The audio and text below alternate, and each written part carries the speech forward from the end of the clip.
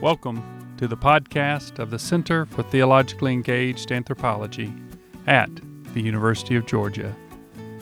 I'm your host, Derek Lemons, Director of the Center for Theologically Engaged Anthropology and Associate Professor of Religion. You're listening to Season 1, which is dedicated to the topic of rapid religious change. Today, we will hear Tanya Luhrmann share her thoughts on how voices of God impact rapid religious change. She's the Watkins University professor at Stanford University in the anthropology department, and she's well-known public intellectual and one of the best speakers that I've known in academia. So I'm not going to say a lot more because I want to give her every second that she deserves to share with us today. Thank you. Wow.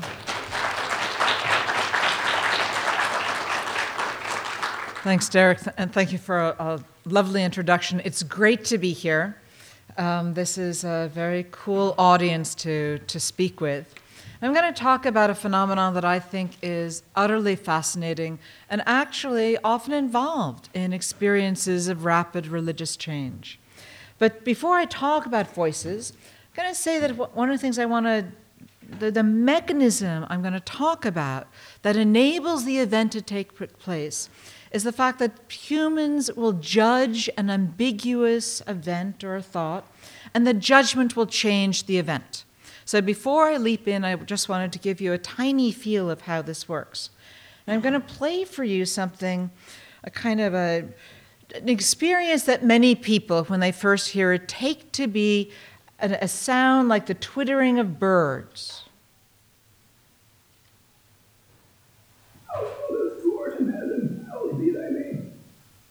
Okay. So now I'm going to tell you that that's actually a sentence where the sound has been curved. And it's actually the first line of the Lord's Prayer.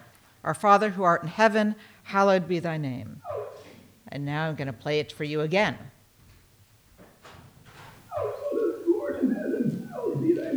You get it? Okay, so and one of the things we know about this is that once you've been told what sentence it is, you can no longer hear it as incoherent sound. So with that, I want to talk about the experience of voices. So what's a voice?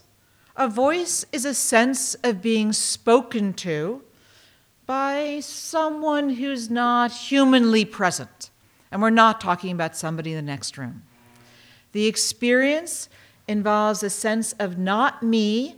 You know this is someone else or something different because it doesn't feel like you. It feels, even if it's in your mind, it feels like there's it doesn't have the quality of you-ness, it doesn't feel like you produce it, it's somehow more different.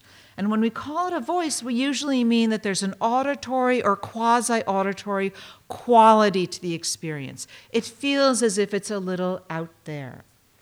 You know of many of these events. They go Saul on the road to Damascus, God speaks to Abraham, Gabriel speaks to Muhammad, the angel Moroni speaks to Joseph Smith.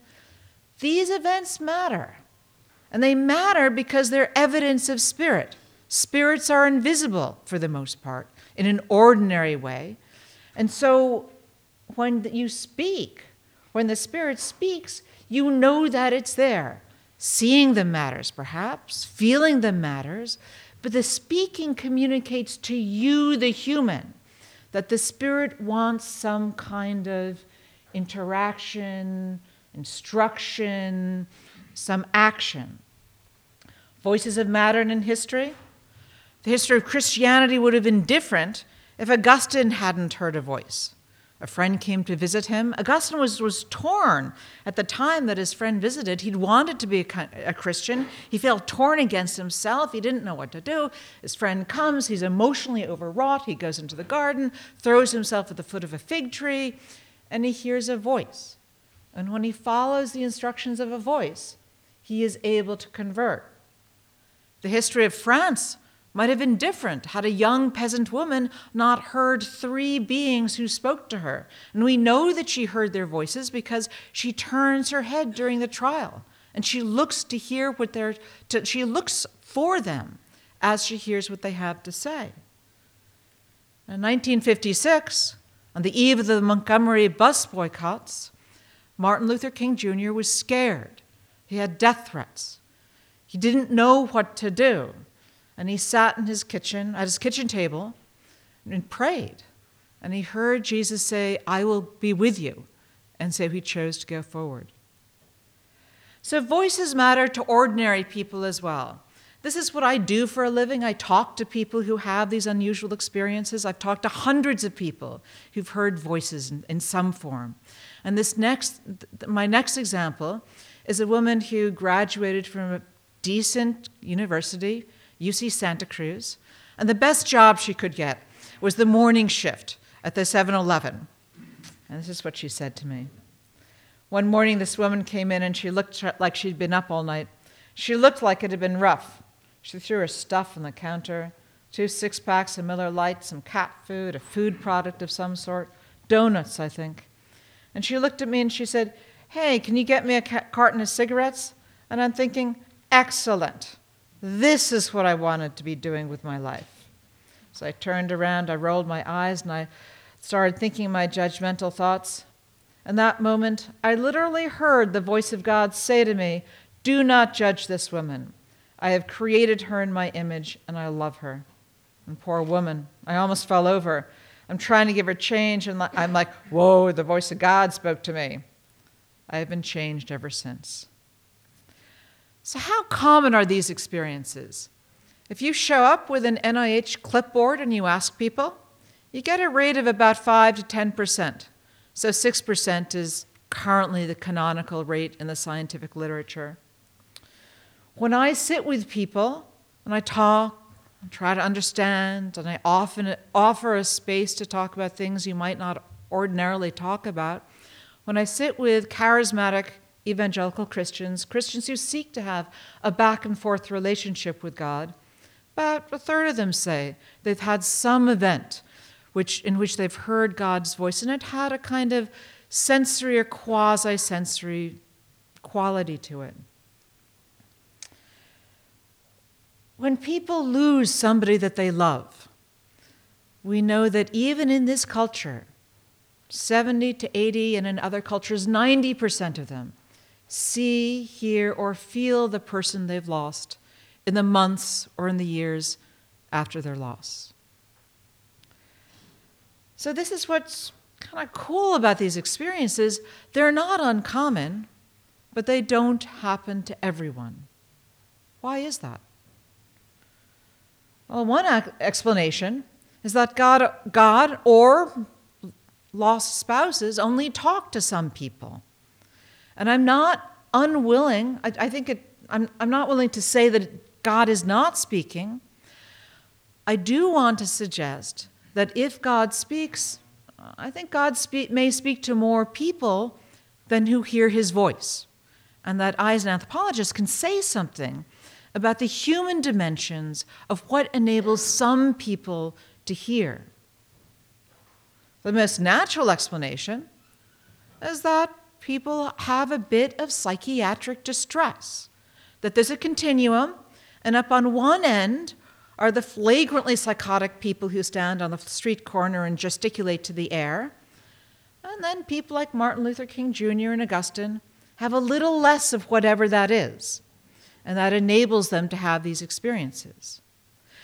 And that's actually a very compelling argument in the contemporary psychiatric literature, and it's very politically appealing because it suggests that if some people are really, really ill and other people have a little bit of what they had, maybe those people have learned to manage that experience, and maybe we can learn from that to pull down the illness of the people who struggle.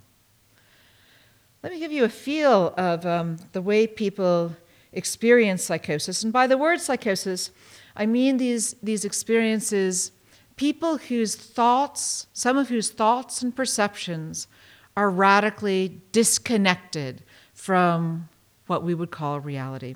This is a young man I met in San Mateo, and it's my account of his experience. When he was driving, he would hear voices from the other cars. When he stood by the pavement and a car drove by him, noise sloughed off of the car's trunk like water and resolved into voices, like a bubbling stream of jeering, laughing words. When the room was noisy, individual sounds would break off and form themselves into voices. When the room was quiet, he heard less, but a muffled echo would become a man in the next room. When he moved his leg would speak to him. When his stomach grumbled, it became an angry reprimand. The voices were like the aftertrace of color images, as if when he waved his hands through the air, it left language in its wake. Horrifying language, words that sneered and drawled. He knew these voices were symptoms of an illness, but they sounded real to him, and he could not dismiss the possibility that they were people. So you can see, and there probably is a continuum in the general population of the kind of phenomenon that this man experiences. But I want to offer another explanation today, a different pathway that I think, so I'm making an argument for this pathway to you and also to the scientific literature, to my buddies in psychiatric science. I want to suggest that differences in the way that some people relate to their thought enables them to, or facilitates, these more unusual, intense experiences. So who am I to make such a claim? I am an anthropologist who spent decades talking to people about their human relationships with invisible others. My first book was about people who sought to create relationships with Caradun and Cernunnos and Demeter and kind of the invisible others of a pagan world. My next book was about people who are trying to revive their relationship with the Zoroastrian Ahura Mazda and have Ahura Mazda become alive to them again. I wrote a book on evangelical charismatic Christianity in which I tried to understand how people created a relationship with God, and they were seeking to create these intimate, dialogic, back and forth relationships with God. I've since been spending time in similar churches in Chennai, in South India, and in Accra, and actually in Cape Coast, in Ghana, in West Africa. And in the course of a meandering life, I've gotten myself initiated into an Anglo-Cuban Santeria house, spent a year with Black Catholics, spent a year with Balchuva Jews in a shul, spent a little less than a year in a California cult because it scared me. I have become somebody that people write to, and they say, you really ought to interview me. And so I've talked to a lot of people who've had these experiences.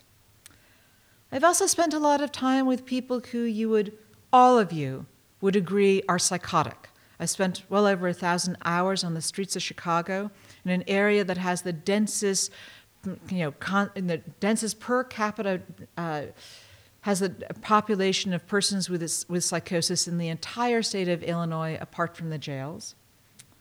And I've talked to those people in Chennai, in South India, and in Accra, and in Cape Coast, in Ghana. And so I want to begin by telling you what I think I've learned and what I see in the voices of madness and the voices that Christians experience when they experience God. And I'll say that I see two broad patterns, that these voices actually seem to feel and perform in very different ways. So folks with psychosis, when they talk about their voices, what they report are very frequent experiences. People sometimes experience voices when they're psychotic as if they've got their head is in a beehive of buzzing, angry voices. People hear 17 voices, 100 voices, sometimes a constant stream of voices, voices in the next room, and good voices and bad voices and scritching sounds, and people talk about a field of rats running at them. They hear not only a few words, but sentences and paragraphs and conversations, and often what they hear is so bad that psychiatric scientists like Judy Ford try to give brain models that help to explain why these neural circuits kind of twist the language sideways and make it so corrosive. When I talk to Christians, that's not what I experience. Christians say that they've had these experiences once or twice or maybe a handful of times. What they report is brief, 4 to 6 words. And what they experience is startling, but rarely negative. So I remember a woman who said that she was driving down the street and God spoke up from the back seat audibly, and he said, "I will always be with you." It was pretty startling. She pulled over to the side of the road, and then she wept with joy. One of the things I noticed about the Christian experience is that it can be developed. So in the Chicago and South Bay Church, where I was spending time trying to understand the experience of charismatic Christians, I saw that some people would come into the church and they would say, "Well, God doesn't talk to me. Would you pray for me? Because God doesn't talk to me, and I know he talks to you." And I would see that people would buy books on how to cultivate God's voice, and they'd go to classes, and they were in house groups, and they'd talk to people. And I saw that they had to learn to think about their minds differently. They needed to think about their minds as containing thoughts. These are not voices, thoughts in which images and sensations and feelings that they might have thought were generated by themselves, they needed to open the possibility that perhaps those thoughts were placed there by God, that their minds weren't entirely private, but open in new ways. Let me tell you what this feels like to a woman who's trying to explain this to me. She said, when people were praying over me, I'm just receiving it, meaning the prayer, and all of a sudden I hear in her mind as a thought, "Go to Kansas," which is where her parents happen to live. Because I'd been debating about whether to go to Kansas, but I hadn't been thinking about it within a 24-hour period. It makes you want to say, where did that come from? So these Christians would talk about discernment. They would talk about how they picked out these voices, these thoughts in their mind. They would talk about, they'd look for spontaneous thoughts that said things that didn't sound like them, thoughts that seemed to be congruent with their model of God. And they're often pretty cautious about whether this really was God or not. But what I was struck by is that after a few months, people would say to me, "I recognize God's voice the way I recognize my mom's voice on the phone." Now, these were very frequent experiences, and they're not voices in the way that I'm trying to describe today. The many manuals would often begin by talking about Moses and Abraham and Saul, and then they would say, of course, we don't expect you, the person reading this manual, to hear God speak out loud. And so it wasn't these experiences. So hearing aloud was not modeled for people as something that they should expect to experience. And yet a third of the people that I spoke to said that something like that had happened to them. So I noticed that these experiences were more likely to be associated with what I'll call inner sense cultivation or mental imagery practice. That's the way an anthropologist might re-describe the practice of prayer. So one of the spiritual practices you find in many, many spiritual endeavors, spiritual walks, is using the inner imagination to represent an invisible being. So this is not to claim that God is imaginary. It's to point out that because God is not visible to the senses in an ordinary way, people use their inner senses to represent their experience of being with God. So the charismatic Christians that I spoke to would talk about praying, and they would talk about going for a walk with God, sitting on a park bench with God, experiencing his arm around their shoulders, talking to him about their day, talking to him about what was going on in his. They'd talk about standing in the throne room and trying to experience the heat of his presence, on their cheeks. They were trying to use all of their inner senses to enable themselves to have as vivid as possible a sense that what they had to imagine was present and available to them. And I noticed something as an anthropologist. So I was spending months and months in these churches, and I noticed that the people who did a lot of praying, I noticed this amongst the witches and magicians as well, the pagans, I noticed that people who did a lot of this stuff would say that over time, their mental images grew sharper. They would say that the things they had to imagine, like God, like Mary, felt more alive to them, felt more real. And although they didn't put this together as part of the package, I noticed that they were the ones who are more likely to say they'd had some kind of odd sensory experience that they hadn't really expected. So I ran an experiment. Got over 100 charismatic Christians into my office. We sat them in front of computer consoles and we had them do little tests on mental imagery. We gave them standard surveys. We talked to them for a couple of hours. And then we randomized them, either to inner sense-rich practices, like the Ignatian spiritual exercises, that's what we modeled their practice on, or to lectures on the gospel by Luke Timothy Johnson, great lectures. And the rule was half an hour a day, 6 days a week for 4 weeks. Brought them back in, gave them a few more of these surveys and conversations and computer exercises. And the ones in the prayer condition were more likely to report sharper mental images, more sense of God's presence, more sense of God as a person, more voices and visions. We also gave them a diagnostic interview. None of these people met criteria for psychosis. So I want to suggest that there's a non-mad pathway, although there is also a psychotic pathway. There's a non-mad pathway in which paying intense attention to inner events leads to those events seemingly to be more external, more in the world real. That sometimes, at some points, for these people, something kind of pops into the world and becomes vividly present. I have to say, following Dick Friedman, we don't know why somebody has a vivid experience Tuesday afternoon at 4 o'clock. We do know that this pathway may exist. And one of the things that enables this pathway is the observation that some people judge an ambiguous thought or sensation if they're really engaged in that inner experience, and their judgment changes the event and it pops outside for them.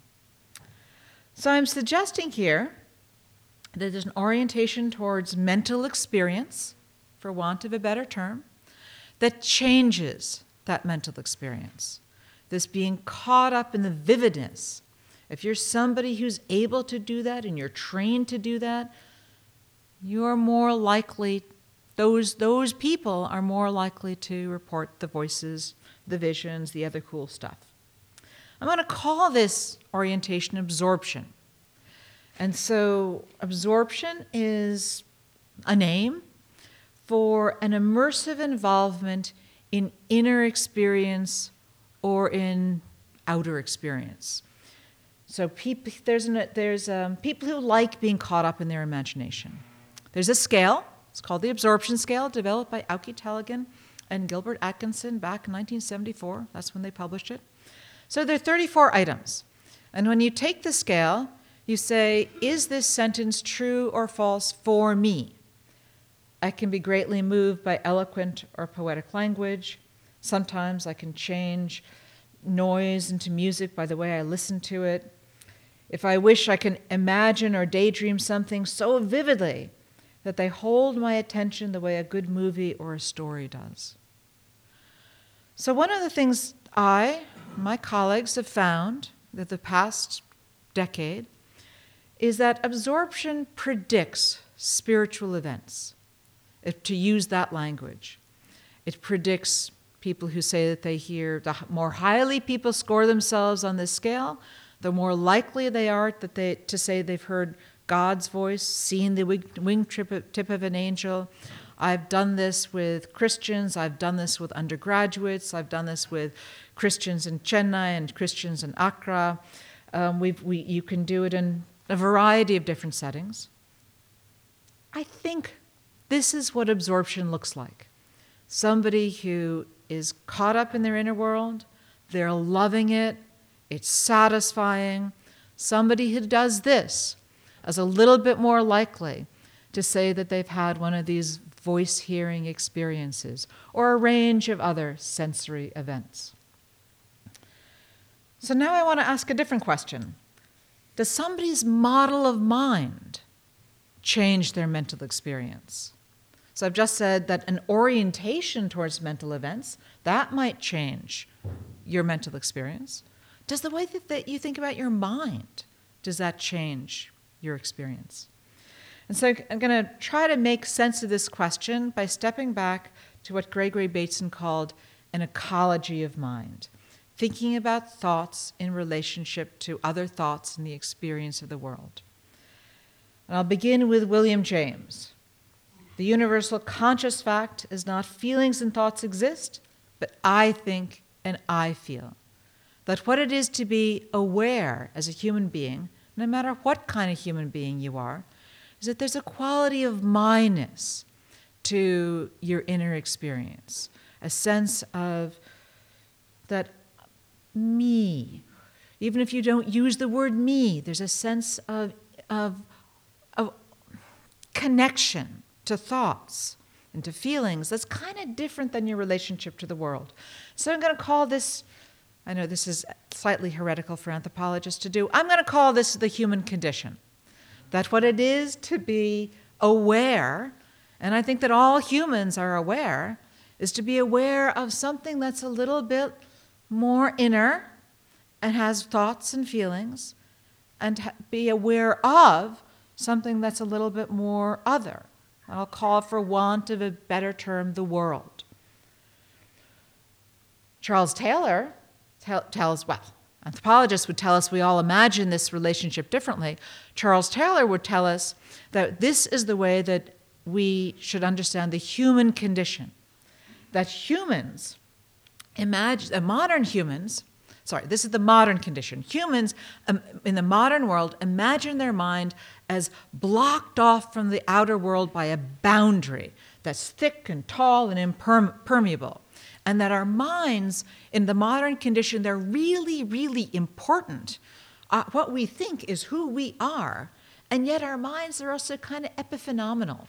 They don't really, it's the brain, that pulpy 3-pound thing, that's what counts. Our mind, we don't even know how to theorize what the nature of our mind is. And Taylor invites us to say that you could imagine the mind otherwise. That you could imagine the mind or you could imagine the mind-world boundary as more like a mesh, so that thoughts or feelings could kind of leave you almost under their own control, as if they kind of would ooze out into the world and do stuff. So, for example, maybe, when you get really, really angry with somebody, you have a terrible fight with someone, sometimes you have the idea that the room is tainted. It feels different afterwards. Sometimes if you're house hunting and you knew that somebody had died a horrible death in the house, you might be a little uncomfortable about buying that house. We're going to call this porosity, following Charles Taylor's word. I'm going to suggest that porosity is the idea that the mind-world boundary is permeable in non-ordinary ways. And for the sake of clarity, I'll say that in a secular context, we mean that is permeable in supernatural ways. That there's something about that when we think about the mind-world boundary as porous, we think of thoughts as going out or coming in ways that are charged with supernatural capacity. This is the domain of witchcraft and cursing, certain kinds of prayer. I want to take us just a minute or two to suggest that many of us have intuitions about porosity, even in a world in which we model our minds with Taylor's bounded understanding. So we might think that wishing, you probably think that wishing doesn't affect the world unless you act on it, unless you do something. Dick Friedman said that this is a world of football fanatics.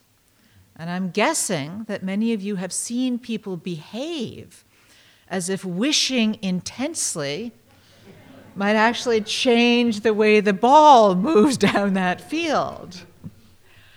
I'm going to suggest that you all have the basic agricultural model. That bounded model is that our thoughts are created by us. But many of you have spoken as if sadness, it just came over me. I don't know where it came from. It just happened. It came into me. The poem, it just came to my mind. The anger, I don't know where that came from. It just happened. It was as if it came from the outside. In the bounded condition, we think of our minds as private. But many of you have been curious about whether a psychic could really know what's going on in your mind. Many of us think of the mind as located in the body. That's where it is. But if you have a shred of faithfulness, you probably have very complicated intuitions about the body dying, but something like the soul or the spirit surviving in some way. That's the mind being separated from the body. So, I want to suggest that porosity intuitions are actually pretty readily available to many people, even in the modern bounded condition. And anthropologists have a lot to say about how they become socially elaborated and compelling for different reasons. So this is the kind of stuff that anthropologists study. These are religious cultural institutions. Witchcraft, sorcery, psychism is a kind of institution. And one of the things I would say is that at the heart of each of these organizations, these set of practices, is the idea of porosity. So in witchcraft, we have this there are social worlds, many of them, over the course of history, where groups of people have thought that witches can do stuff. There are people called witches, and at the heart of that idea is the heart of that cultural construct is the idea that somebody's anger or envy can somehow leach into the world and make somebody else sick, even kill them. At the heart of the idea of sorcery is the idea that the sorcerer can take an intention to hurt or to help and encase that intention in something and give it to somebody, or maybe even just speak some words, and that it will affect somebody else's body. By the time this becomes a cultural institution, there are usually lots of rules. Special people, special words, special implements like a wand. And there are limitations. But what we also know is that different parts of the world in which these elaborated cultural practices become more important than elsewhere. Anthropologists have noticed, for example, that you find ideas about witchcraft in small face-to-face societies, usually where people are stuck on the ground because they're doing agriculture. Find lots of ideas about witchcraft in agricultural societies across history. Find very few of them in nomadic societies or even in pastoral societies. So there's something about these porosity ideas that has something to do with culture, belief, ideas, practices. I want to suggest that because porosity is about the relationship between the mind and awareness in the world, porosity might affect the way people interpret ambiguous thoughts or events. So that brings me to the Mind and Spirit Project. This is a project I've been running for the last 3 years. We asked, does the way that someone thinks about thinking, the way that somebody thinks about their mind, does it affect their experience of spirit? Does it affect the frequency with which they report voices, visions, or for that matter, a sense of presence and other experiences? We worked in 5 parts of the world: United States, Ghana, Thailand, China, Vanuatu. Here is our group. We were Templeton funded. And they're the language competent field worker anthropologists going down one side with our data czar, co-PI, and our project manager. And we had a crew of really competent people who helped us, along with John Bileski and Courtney Hunvin in one session. So let me tell you what we did. We asked questions about mind and questions about spirit. We asked, what do you believe about the mind? And we asked about what I'll call mental porosity. We also asked about opacity. Do you think it's possible to know what somebody else is thinking? We asked about imagination. Do you think it's good for kids to make up things that just aren't true? And we'd ask some of those questions directly, but we asked them, many of them with stories. We told stories about people, and we said to individuals, so what do you think about this? Is this a good thing or is this a bad thing? We asked questions about spirit, and there we were asking, have you personally ever experienced a voice, a vision, a sense of presence, 24 questions. And we asked those questions both with the tools that I had developed in my previous work, and we used and we worked on those, and we changed those, and we argued over those, and we also used some instruments that other people had developed, and had used in other settings. We did a bunch of work. We did intense ethnographic interviews with people of deep faith, and we had a group within. We did that with 60 to 80 people in each setting. 30 to 40 of them were always charismatic Christians. We did short face-to-face interviews with different people, members of the general population, and a subsampling of charismatic Christians. We did pen and paper surveys with college students, and we chose college students because they do this weird pen and paper business called exams, and so they're a little less startled when you give them a survey. And then we did a second round. And we gave a bunch of people the absorption questionnaire. And we would translate this. And we worked in the local language and in the language of instruction. This is kind of what face-to-face interviewing looks like. That's a little more dramatic than usual, but these are 2 of my subjects. This is what the surveys look like. It's a lot of paper. It takes some effort to get it back to the home base.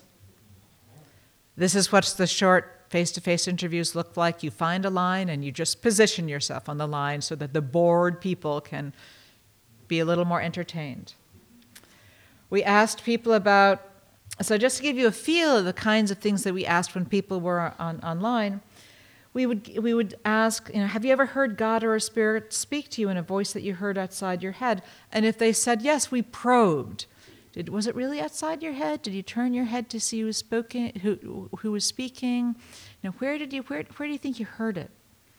Have you ever had a dream that was sent by God or a spirit? Have you ever felt that God or a spirit was near, tangibly present, as if standing right there by your side? And we asked these questions that were much more belief and culture questions, like these. Spirits can use human thoughts or feelings to hurt people. It doesn't happen. It might happen. It definitely happens. Evil waves can go into the world like a Wi-Fi or a radio, like radio waves going directly into the world, and cause bad things to happen to other people without a spirit's help. It does not happen. It might happen. It definitely happens. What do you think? And we had both positive items there as well as negative items. We we registered and we did what my colleagues do, and they're really super careful. We wrote this long document. We registered it with Open Science, and then we went back to undergraduates, a new round of undergraduates, and asked our questions again. We put every salient piece of paper into that document. The results held. No matter where you go in the world in this study, no matter how you ask the question, the more absorption somebody reports, the more voices they describe, the more porosity, the more voices they report, even within our charismatic Christian sample. And we did things to make sure that it wasn't just that some of these charismatic Christians like to say yes to things and some people don't. That does not explain why people responded.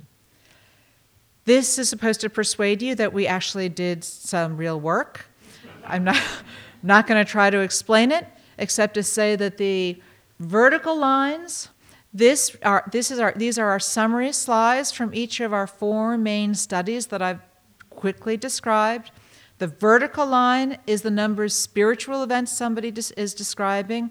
The horizontal line is either porosity or absorption, and the fact that there's this, kind of line going upwards, that tells you that there's a reasonably tight relationship that we look across in all these different ways we talk to people, and the more people are saying that they've had spiritual experiences, the more absorption and the more porosity they're reporting. So why might these factors matter? Well, I think absorption is something like an experiential attitude. I think that absorption is both a matter of proclivity. Some people are more oriented that way, and also a matter of practice. Some people learn to get more involved. And think that there's some kind of story about inner immersion increasing vividness. Porosity is something like a disinterest in the mind-world boundary leads to more external attribution. Perhaps thought, perhaps when you think that your mind is porous and the thoughts go out and cursing is real, maybe you think that thought is a little more substantial. So the point is that some bodies doing some practices in some cultures are more likely to have these events than other people. So this is a story of multiple pathways that I want to commit to. I want to suggest to people who know this much better than I do that multiple kinds of voices are depicted in the biblical text. That when I read the story of Samuel, I hear I'm not making a claim about what Samuel actually experienced. I'm not making the claim, what I am telling you, that when I read this story, I think of a certain kind of human experience. Samuel heard a brief voice a couple of times, 3 times, and that's his voice hearing. I think that's his voice hearing experience that's reported. That sounds to me like a pathway I didn't really talk about, although I bet Samuel, with scare quotes, was a little higher in absorption. There's a story to tell about sleep and about the frequency of voice hearing on the edge of sleep. I think you can make the claim that the disciples are having bereavement experiences. They're told in a particular way. The experiences are probably longer lasting than usual bereavement experiences. But I am struck by the fact that the disciples are not having experiences that completely violate my expectation of what bereaved people experience. John of Patmos, I think, is a very highly absorbed person who's very engaged, and he's clearly having at least one auditory event, and he seems to be living in a kind of unfolding daydream that's a kind of terribly vivid trance. I think that it's possible that Ezekiel is having something like a psychotic process. He has an awful lot of voice hearing events. Some of them are pretty peculiar. He digs into that wall a lot and sees terrible things on that wall. So that's the question that comes to my mind. Is the narrator describing a different kind of person?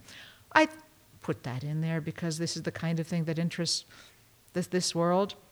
The point I'm committed to, and I'll end here, is the observation that voices are human experiences, that they're important, they change history, they're worth attending to, they're involved with religious change, and finally that they occur through different pathways. They are not all signs of madness.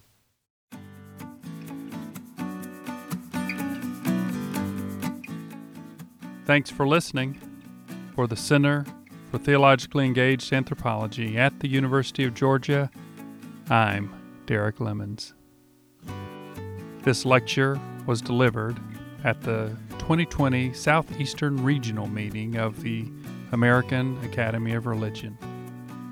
Thank you to Lily Baldwin, who edited this podcast, and to the John Templeton Foundation for funding the work of the Center for Theologically Engaged Anthropology.